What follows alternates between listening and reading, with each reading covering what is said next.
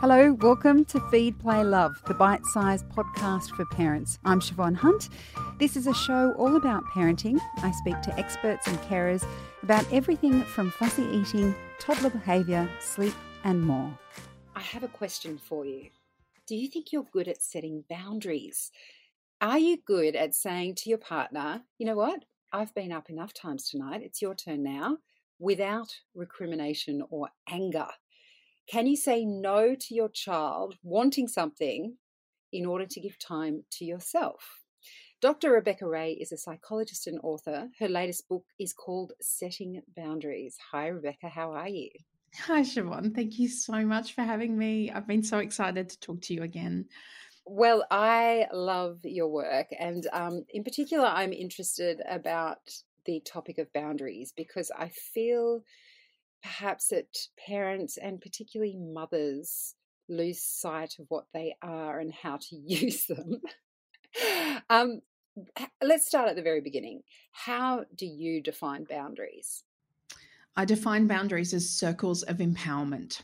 Ooh, like that. Why, thank you. I came up with that by myself. But when I was writing the book, I thought, okay, setting boundaries. I have to write a book called Setting Boundaries. Exactly what is a boundary? And I honestly think that especially for us as women, boundaries are circles of empowerment that we define for ourselves around how we're going to distribute our personal resources like time, money, love, attention, energy. And those circles are about us communicating to other people where we end and they start. Which is so challenging when you have children. As the mum of a 3-year-old, yes, it is. Oh my goodness, 3. Bless that age. And bless the mothers who are raising them. I just used 2 examples in my introduction where I personally have not used boundaries well. Why do you think so many of us don't actually have good, healthy boundaries? The answer to that question is twofold. The first part of the answer is that often healthy boundaries are not modeled to us in childhood by our grown-ups. And if you don't see boundaries being used healthily by your grown-ups as you're growing up, then you don't ever really learn that you have boundaries that you can then use in healthy ways. Boundaries get a really bad rap. You know, they get misinterpreted as being mean or unkind or selfish, and they're actually quite the opposite. They're one of the most helpful things we can do in our relationships with other people, to be able to communicate what our needs and wants are. And if you can't communicate what your needs and wants are in relationships with others, then it becomes really convoluted about how to get your needs and wants met. The other kind of part of the answer to that question is that particularly as women, we are socialized away from boundaries because of how we're seen. Perhaps judged is a better word, but how we're judged for setting boundaries. Oh yeah, that's so true. Yeah, we assume that we'll be judged as being selfish or, ball breaking or diva-ish or some kind of negative, particularly negative feminine stereotype that pushes us into a box that says, you know what, if you're going to be enough, if you're going to measure up, if you're going to be likable, if you're going to belong, if you want us to love you, then you need to behave well. And as a woman, that means shut up and just be kind and gentle and sit over there and don't speak up for yourself. Thank you very much. And especially, could you please turn yourself inside out to make sure everybody else's needs are met and everybody else is happy before you consider yourself. And so when I was doing the research for this book, I asked my community online, what is it that you want to know? Mainly because I'm lazy. Like every part of me is just, I'm just a taco eating sloth, right? If you just want to define who I am, I'm just a sloth who likes Mexican food. And they were amazing, and they put up with me being lazy and answered all my questions. And the most common thing that came up was basically, how do I say it nicely and politely and calmly? And how do I not upset the other person? So there is this fear that we carry about expressing ourselves, but in a way that might rock the boat, or in a way that might elicit a negative reaction from someone else. And I think one of the things that makes this really complicated is we're not taught how to manage confrontation, and we're also taught to interpret confrontation as being our fault and therefore invalidating our own needs. That was a really long answer, but hopefully it makes sense. That resonates on so many levels for me. And another thing that you write about in the introduction, I think that I just went, oh, now I get what she means by boundaries, is its relationship to self-worth. Like, you have boundaries, or you put boundaries in place when you value your own self, your resources, your energy, your time. When you value that, that's when you are firm with your boundaries. And I thought, that's so true, because we are so often, I think, as you mentioned, bending over backwards to meet other people's needs, and we're not valuing our own. Can I add something about worthiness? Just because I really think that as a society, we are socialized around worthiness in unhelpful ways. So I do say that in the book. And I also say that boundaries are the language of self-worth. They are how we express our personal rights and our value as human beings. But there is a but there. And the but Tell me adds what the some but flex. is. I know. We need to talk about buts, because there's so many parts of our human experience that are colored by duality. You know, it's and both. It's not this or that. And I want to talk about worthiness, because so many times, you know, you don't have to scroll far in your Instagram feed to find some ridiculous quote that says that, you know, you should just believe you're enough. Because it's as simple as that, right? Like, if it was, I wouldn't have a job. I wouldn't be writing. I'd be writing books on self-development.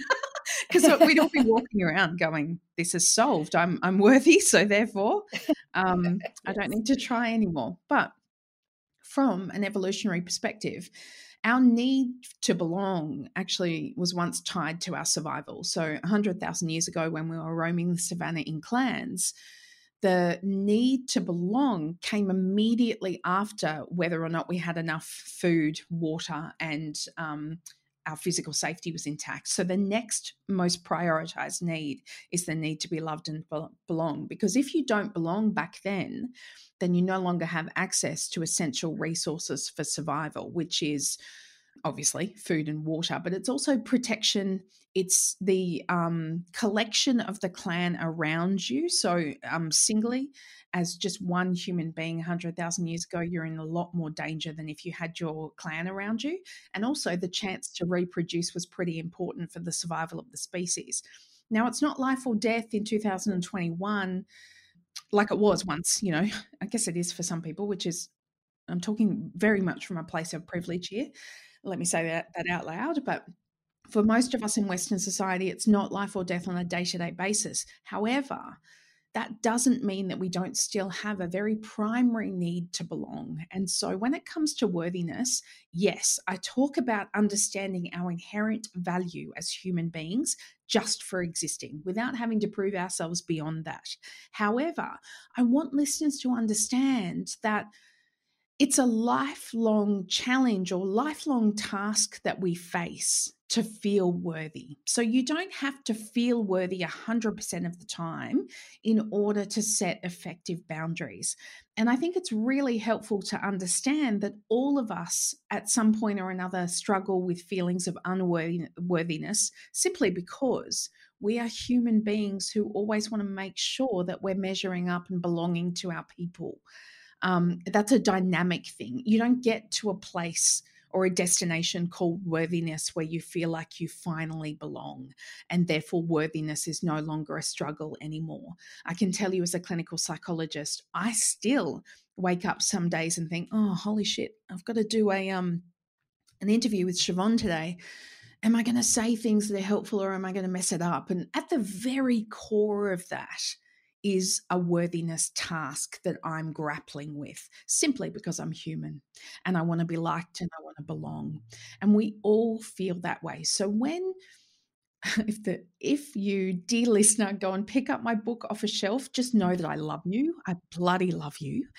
But as you're reading it, please also understand that it's not a case of just feeling worthy and therefore you've nailed every other self-development thing that you need to do in your life. Worthiness is dynamic. I love that. That's quite a relief, actually, to hear that. I don't want people to think that in this book I'm trying to set you up for what is essentially failure by saying that there's something that you can do to finally feel worthy forever and ever. Amen. If anyone tells you that, please question what you're hearing and match it with your own experience. You've not felt worthy 100% of the time because you're human, not because you're doing it wrong. No, and I do like how you connect the two in terms of when you stop and say, okay, so why am I putting these boundaries in place? That you kind of do need to do a little bit of self-investigation and try to learn to value yourself better. Would that be right? Absolutely. Yes. So, yeah, the other side of this coin is it really helps to understand that you do have value, and especially to understand that your needs are valid, your wants are valid, and your rights deserve to be respected just because you exist. I know it will look different for different people, but can you say what having healthy boundaries could feel like? Oh, I was hoping you would ask me feel and not look. I love that question. Thank you. And I think because we've spoken before, I think you asked that because you get that this is very much about feelings. People don't set boundaries well because of feelings first and foremost, like we feel anxious about it. We feel guilty about it. We feel scared about their reactions. And so we spend so much time often anticipating those negative feelings that we don't spend enough time understanding the absolute freedom that comes with setting boundaries. So freedom's not really a feeling. Let's get more specific. I mean, it kind of is, but the feelings that come from setting boundaries is, I guess the best way that I want to describe it is one of clarity. Clarity for yourself around what your needs are. And when I say needs, I am also meaning things that you don't want to include in your life. And it's also clarity for other people, because boundaries are a gift. They're a gift that you give anyone that you're interacting with, kind of like an instruction booklet. This is how I want you to interact with me. Damn it, I did not write that in the book. I wish I did. Because they are just that. It's like giving the other person a set of instructions. This is how I need you to interact with me, to respect my personal rights and also to honor my needs and wants. And really, if you look at them like that, how great are boundaries for the health of our relationships then, if someone is telling you how to treat them? That's exactly what boundaries do. When you're a caregiver, and I'm thinking specifically parents and carers of small children, I feel like our role is essentially to look after and give to that particular being. They're quite dependent on us. They can be vulnerable, and the buck kind of stops with us. How can you learn to draw those boundaries when your role is essentially tied to giving all the time? Yeah, that's a great question too. I think it's about understanding that in order to give, we always have a finite amount of personal resources in our giving tanks. It's a little bit like driving your car. So no matter how much you might want to, if you drive your car to the point where the tank's empty, the car's not going to continue to go. Even if you sit there and go, damn it, I still need to drive another 2 kilometers. Like, come on. And true. Yeah, it doesn't matter how much you want the car to continue, it's just not going to happen. And that's the same with our giving tanks, metaphorically, obviously. If you don't replenish your giving tanks, then you will always hit a point of burnout where you're not able to give of yourself in a healthy way. Now, for some people, giving is tied to their very sense of joy. They're the Yeah. kindest people out there. The people that just would give you the shirt on their back if it was the last one that they had, because it honestly makes them feel almost like that that's their purpose in life. Now, even in those cases, those people don't have infinite giving resources. They have finite giving tanks like the rest of us, and perhaps some have learned how to replenish their tanks. Some even get their tanks replenished by the act of giving because it just gives them a sense of purpose and a sense of meaning. But when we're talking about parenting, it's as someone who's in it, now I need to just step outside of it to find the word that I want. And I was going to say a word that I don't want to use because I think it's too negative. It's kind of like a task that seems to never end, so 24/7. And I say that because Bennett sleeps with us at the moment, and that's the way. So my son is 3, and that's the way since he left his cot. We had a good 3 months where he slept in his big boy bed, and then life changed, and he discovered he could get out of his bed and get into our bed. And for everyone to get sleep in the house, we prioritize sleep because we both need our sleep. He sleeps with us, so we all sleep together. So especially on non-daycare days, this is a 24/7 task that you're essentially parenting, because you remove limbs from your limbs, and on we go. And I think one of the things that you need to be able to do is to understand that, yes, we brought this being into the world. Like, this was very, as someone with a wife, it was a very clear choice. It was not an accident. We chose to create this little being. And yet you need to find a way that you can set boundaries within the parenting task or sets of tasks so that you can stay connected with yourself as well. Because one of the things I never want to do as a parent is to have my child think that my life only revolves around him, because I think that's a really risky place, both for his development. I don't want to raise a narcissist. Kind of like my biggest fear. Okay, he's an only child, but you will not be a narcissist child. I don't want him to be a narcissist, but also I don't want him to think that we as women in his life and as his parents have nothing else going on in our world. So, and also just knowing our needs. So there's a level of self-knowledge here. I can't just have parenting as my only task in this world. My mental health would decline quickly and sharply.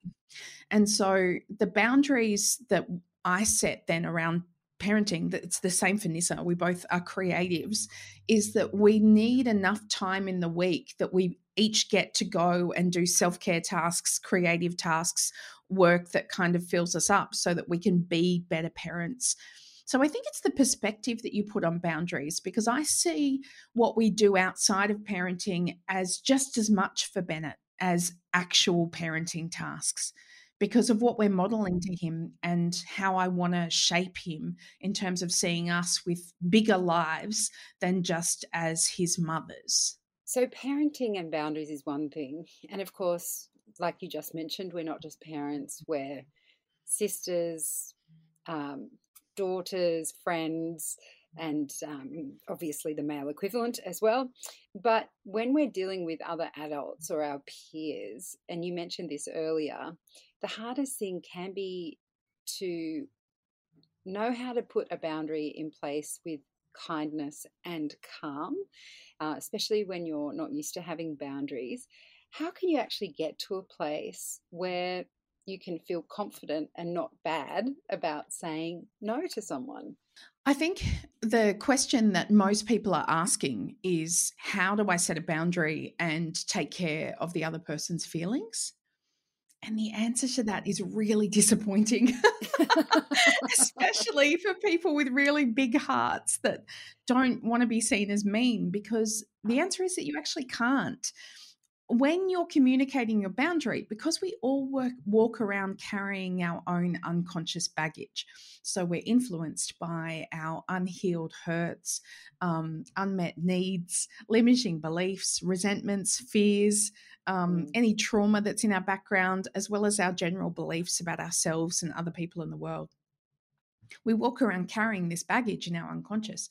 So in interpersonal interactions, this is where the baggage actually plays out. So when you set a boundary with someone, you have no control as to when or how that boundary triggers someone else's stuff. So all you have control of is how you communicate. You can communicate as assertively, as effectively, as clearly as you possibly can. You could do textbook communication, and you still can't control that someone else will respond to you in a way that's calm, with nodding kind of smiles and immediate agreement. So instead, I think it's better to understand that what's within your control is communicating calmly and kindly. You can control that. But you can't control how the other person feels. And when you're new to boundaries, and you could be new to boundaries and be 60, I know certainly when I was in clinical practice, I saw a lot of people who were in later life who were seeing me for what was essentially a boundaries issue. And for a lot of people, they've been passive all their lives, walked all over, put their needs second. And for a lot of passive people, then they're actually not going with the flow. They're balls of simmering resentment that at some point will likely either explode or implode. And these people would end up in my office talking about boundary issues and wondering how on earth, at the age of 50, 55, 60, 65, actually start setting a boundary at that point. The good news is you can learn to change and set your boundaries at any age. You just need to understand that the people that have benefited from you having no boundaries are likely to protest about you setting new boundaries. And there's nothing that you can do about that other than to make sure that you're supported by people around you that respect your needs and respect your rights, so that you can set and reset the boundaries. Because oftentimes the people that have benefited from you having no boundaries will do their level best to encourage you to remove the boundaries you're trying to put in place. That's a very good thing to remember. And I'm going to have to stop there, otherwise I'll talk to you for the rest of the day. This is my boundary setting for myself. Rebecca, thank you so much for your time today. Thank you for having me, Siobhan. I'm so grateful for you giving time to my new book, Setting Boundaries. I love it. That's Dr. Rebecca Ray. She's a psychologist and author of Setting Boundaries, and there'll be links in the notes of this episode for how you can get a copy. Feed, Play, Love is a babyology podcast produced and presented by me, Siobhan Hunt. I'd love to hear from you, so if you'd like to get in touch, email me at feedplaylove@theparentbrand.com.au. See you next time.